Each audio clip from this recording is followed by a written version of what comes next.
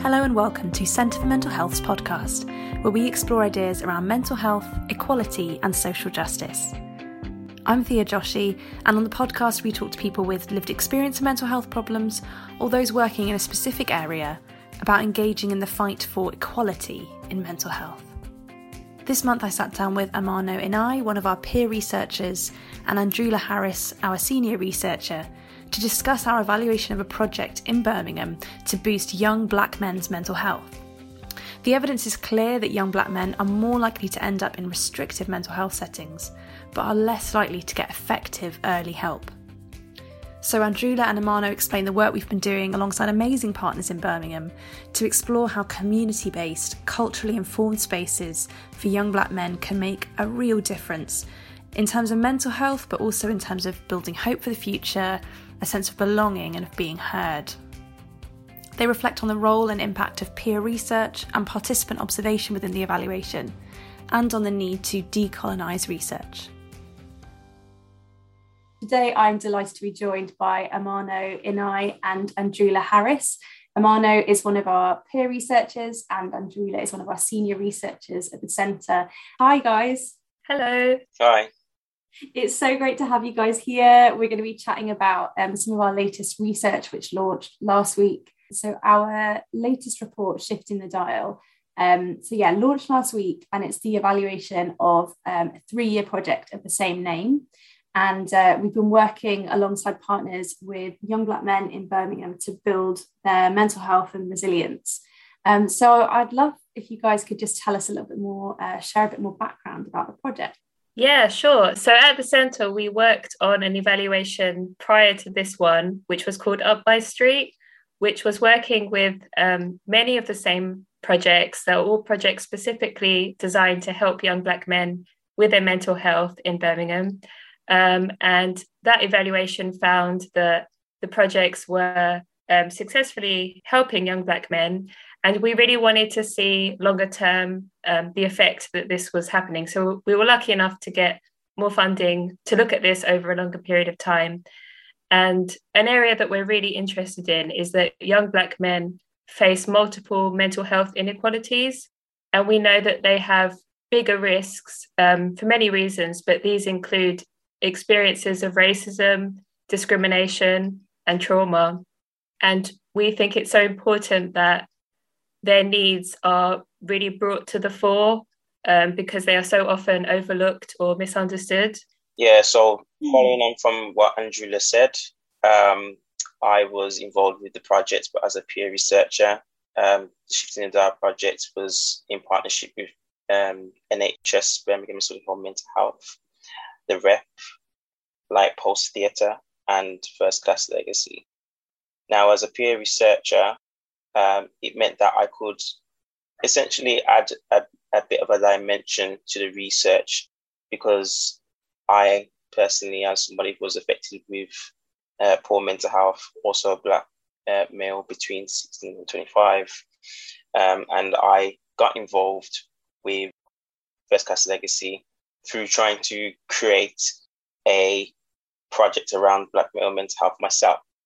And then through going to First Class Legacy, I got to know the Centre for Mental Health.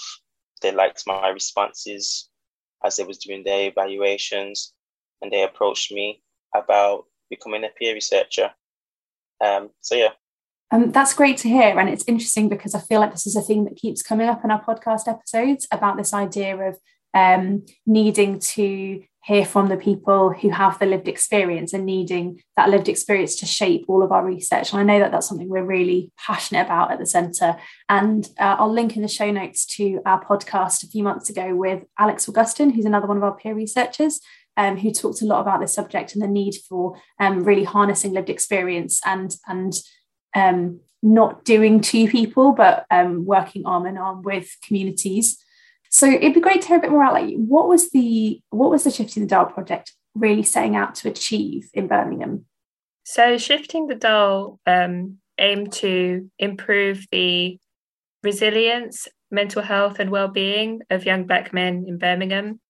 And the ways that it achieved this was through creating a safe space safe spaces where young Black men could express themselves, whether that be through drama or workshops, mentoring opportunities. And also it was important to build up certain skills like young men's confidence, and also helping to support and develop their aspirations for the future. We found that the projects did have a good level of success in these areas. And in our methodology that we developed with peer researchers, we were measuring this in different ways. So it was mainly through focus groups, interviews, and also participant observation, where peer researchers were really immersed in what was going on in the different projects and were able to observe and write their own first-hand accounts of the experience of being in these spaces, what it felt like to be there, and what were the outcomes for the young men who attend. Thanks, that's really helpful to hear that. And I think especially, as you were saying earlier, that this project comes off the back of the pilot project we did Up My Street. I think that really highlighted to us, as you say, how overlooked young Black men have been in a lot of areas of policy and services provision. And we know that there's, no evidence of a genetic or cultural difference between ethnic groups that accounts for different mental health outcomes. And yet we're seeing that 4 times as many Black people are sectioned onto the Mental Health Act as white people from the latest NHS data. And also that 10 times as many Black people are given community treatment orders when they leave hospital. And so my understanding is that, the aim of this project is to say, what's going on there? How can we boost and build the mental health of young Black men to try and address in part the disproportionality we're seeing within mental health services and Black men getting the support that they need. So it'd be great to hear a little bit more about the projects that were involved in Shifting the Dial and what they were setting out to do. So I know we worked with First Class Foundation and also with the Rep and the Lightpost Theatre. So could you guys tell me a little bit more about the different projects and how they worked? So I worked with First Class Foundation. I first was a participant, then became a peer researcher. Mostly what was very unique about being at First Class Foundation and getting involved with the projects was that, firstly, was the atmosphere and the way that they created an environment that was quite homely. First, they would, in the first hour, they would feed you with cultural foods that we all knew and love. So most of us who were involved as participants are Black Caribbeans, that's African, but mostly Black Caribbean. So it was served with Caribbean food, sit down and eat and talk. Nothing too heavy, it was literally just a casual conversation. Then from there, we moved into let's call it a living room space. It was literally like a living room, fireplace, big, nice leather seats, etc. And we would sit in a circle, and then we will talk about possibly 2 or 3 topics around mental health or how we felt for the week or the month. And then we just share each other's experiences. And from the initial apprehension some of us had with sharing, from when one would share as they was more comfortable, especially with the space, then others would get more comfortable and share. And I think what's important for me is that it didn't feel like I was being questioned as a patient. I felt like I was being questioned by family members or brothers. And I think that's the unique part of it, and what we sometimes lose when we work in these mental health organizations is that, of course, we have to keep that level of separation from us as a patient, but sometimes we can lose the human element. And that's what, for us as young Black men, or just as people in general, we want that human element. We want to be able to connect with the person and understand, feel the empathy. And especially when the facilitators, in this case, it was Nathan Dennis and Nathan Shillingford, shared their own experiences. It meant that, okay, we weren't subjects, we were actually having a human conversation. And I think that's where the power comes from.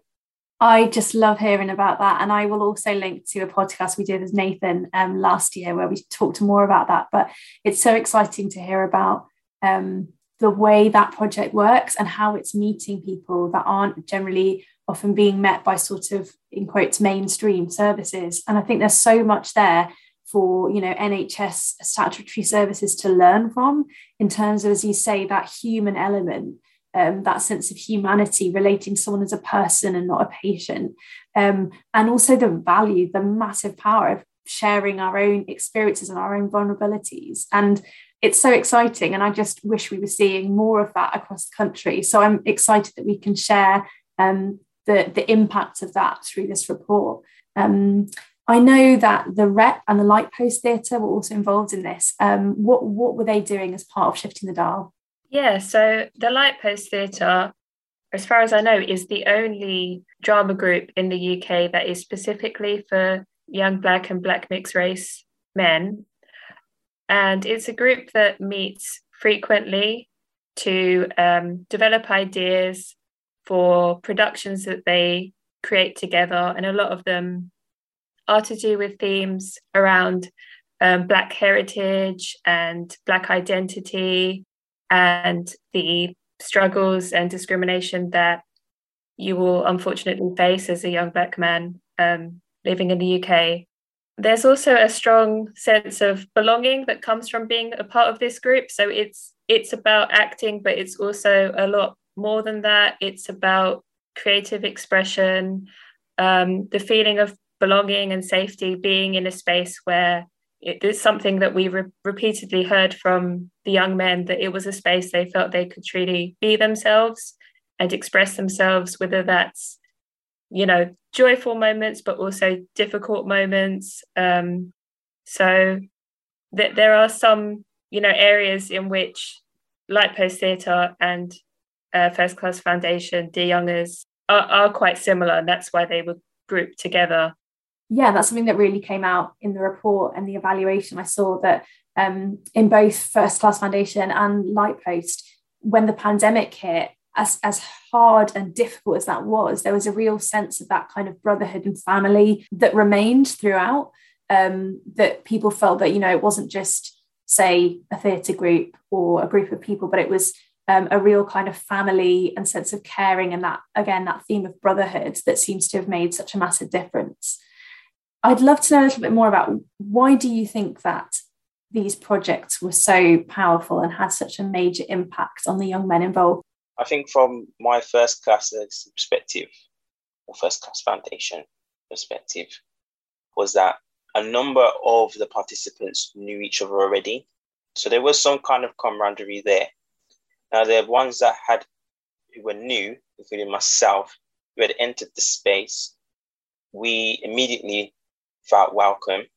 Even if we was not sharing, we felt welcome in the space. As I mentioned, it was more comfortable. They had food. And as I said, they didn't treat us like participants. They treated us like friends or brothers or family. And they didn't pressure us to come with an answer or to share. It was, even if it meant that you just sat in the space and just listened, then that was fine. And then it was the fact that the facilitators didn't just end the conversation after the meeting. They would keep regular contact, which is what we saw at Lightpost as well. The participants fed back and said, you know, when we was down, they would also give us a WhatsApp message, or they would email us or give us a call. They had an open door policy on both projects. And so they didn't really feel like it was just that space. They felt like there was a continuity there. I think that the projects were so successful because being part of a group made up of Black people made young people feel more comfortable. And on top of that, sharing common interests was really important for creating unity and belonging. And it was really great to see the growth that the young men who attended the projects saw in themselves, You can read more in the report, but one main theme which came out was seeing a positive future for yourself.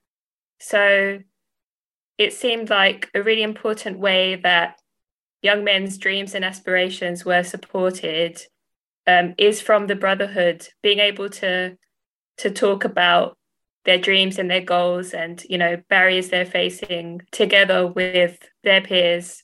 It really helped boost the confidence of the whole group in both cases. That is really helpful to hear. And I honestly feel like really excited hearing about this, because it's so exciting to hear that projects like this are taking place. And I am really hopeful and really trusting that healthcare providers will be reading the report, reading the findings, and really thinking, how can we make a service that meets people more where they're at, to really kind of like take hold of and learn from the findings and learn from the good practice that we've seen in First Class Foundation, in Lightpost. So Amano, I was wondering if you could tell us a little bit more about your role as a peer researcher within the project, and, you know, what was that experience like for you? What were you doing? Well, I was approached to be a peer researcher, I believe, on the back of engaging with one of the meetings at First Class Foundation. So they was looking for peer researchers to provide, I would say, cultural context to some of the data, because there's be certain things that we would say that only us as Black men or as Black people would understand, even if like implicitly. So one of the things that I raised in the writing or the literature was about the silences, or we finishing sentences with "you get me," or "you know what I'm saying." Now, for us, from my experience anyway, all we have to do if we say "we know what I'm saying" is look each other in the eye and somehow we know what at the end of it what we was trying to say without finishing a whole sentence. The other thing is what's another thing that was interesting? Yeah, I just think it was just about the cultural context. It's like just the nuances of things, just being in the room as somebody who has both had a lived experience, both Black and both from the Black culture, Black Caribbean culture. It meant you just pick up on the non-verbal cues. And then it was about translating that into literature, which was quite interesting. It was like being on the outside while being on the inside, because it meant how do I translate these types of cultural norms to somebody who's not in there, and so that it can be, in a sense, read universally by anyone who picks it up.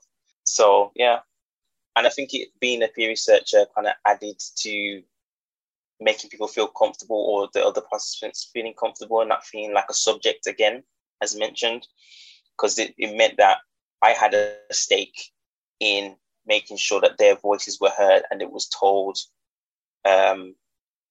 fairly and not in a way that was exploitative. Yeah, I think you've hit on something so vital there, Amano, about that thing of it not being exploitative. And I'm sure we could talk about this for hours, this idea of kind of trying to decolonize research and recognize the sort of the white supremacy and the way that has embedded itself within kind of Western research. And yes, so that we're not kind of exploiting people for findings, but we're actually working arm in arm with like a genuine, authentic approach that recognizes people's humanity. And again, that's not like doing research to people, to them, but is really hearing their perspective. Yeah, I think that's a interesting point that you made about decolonizing research, because I feel that living in the West, there seems to be this approach that's it's like we approach human behavior and human relationships and experiences from a highly intellectual level and not from a space of empathy. We see people as the object rather than as subjects that with complicated feelings and emotions and lived realities and lived experiences. And if we compound that with racism, is historically we've seen Black people as an object and as somebody who's the other, as something as barbaric or just bestial. And then if we make that specific to Black men, we can see that in medical research and how, the way we can explain Black aggression is because they come from the jungle or whatever, or crime is because of the color of their skin, or, instead of addressing the social, political, and economic realities that certain demographics of Black men or Black people face, and it is a reaction to that. Whereas, as we've seen, the statistics are how Black people, as particularly Black men, are brought into the mental health system. You see that permeate them in how we deliver research and how we deliver solutions. Mostly it would be harsher or treated with less empathy than with our white counterparts. Maybe that might go back to,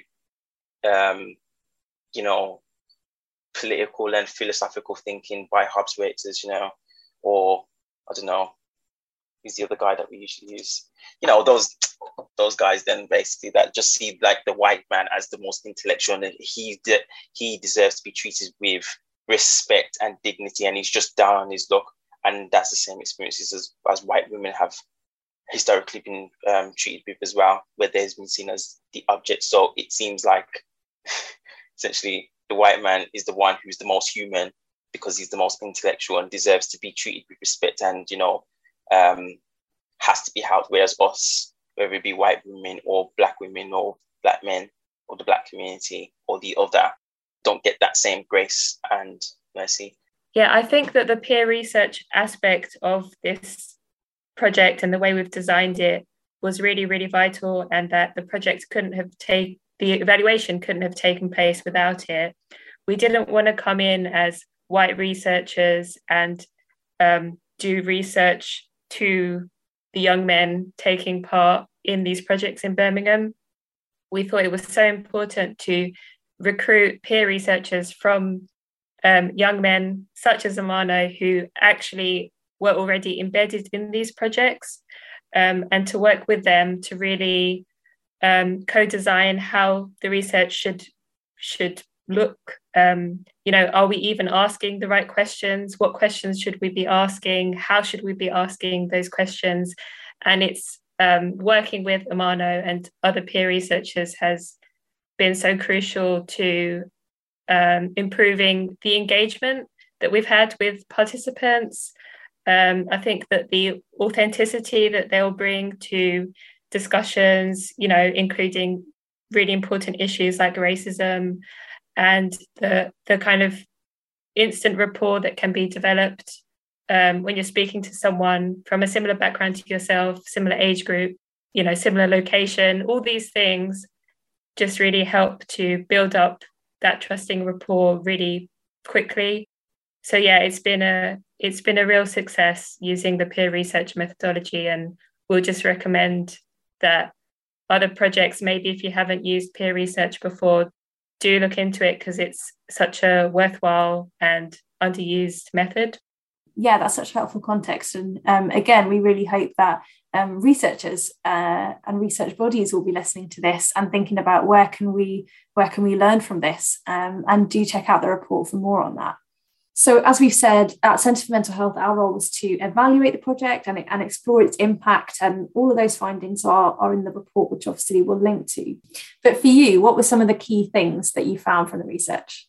I'd say the key finding from the report is that the Shifting the Dial programme enabled young men to boost their well-being, gain confidence, and learn new skills. And this was particularly important because the pandemic occurred during this period. So it was a period of extreme adversity and, also traumatic incidents such as the murder of George Floyd. We know that is one of many, many, many similar traumatic incidents that have been happening over centuries. But yeah, also want to, refer to that incident because it did leave a lot of young men feeling very traumatized. So the sense of belonging and support that they could continue to rely on from these projects, and being encouraged to vocalize their feelings about their mental health and well-being. For many, that was a real lifeline at this time. Yeah, I would agree. I think when I was doing the peer research for First Class Foundation, we had touched on the subject of George Floyd briefly. A lot of them didn't want to speak about it because they were still processing it. Some of them were more cynical about the issue, both the incident and the protests that were subsequently happening. Some of them felt like there was no point, there's nothing else to do, it's just probably going to swept under the rug. Another one mentioned that they were angry and they was very angry and very frustrated and didn't want to pacify it and forgive or just have it swept under the rug. They wanted to express that they was feeling frustrated and feeling like that they wanted to just burn stuff down, basically. And then funny enough, by somebody in that group sharing that, then the others felt more comfortable in at least saying that, it does bother them, but they still haven't processed it yet. So I think in tying that in, I think having that continuity of the same members, but also having participants that are comfortable enough in the space to be able to share, and at least one of them being able to comfortable to share, kind of inspires the others, and they know that it's coming from a space of, friendship, I would say.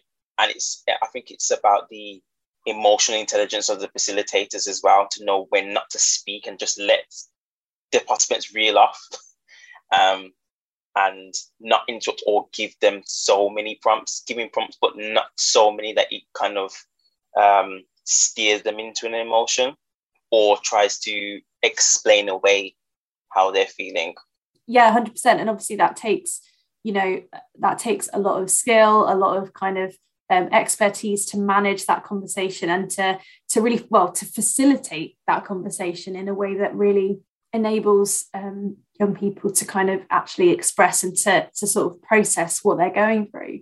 So, looking ahead, what I'd love to know is kind of, we've made recommendations within the report, but what would you say is the key thing that you want decision makers, services, whoever else, politicians, to take away from the research that you've done? What is it that you want to see change?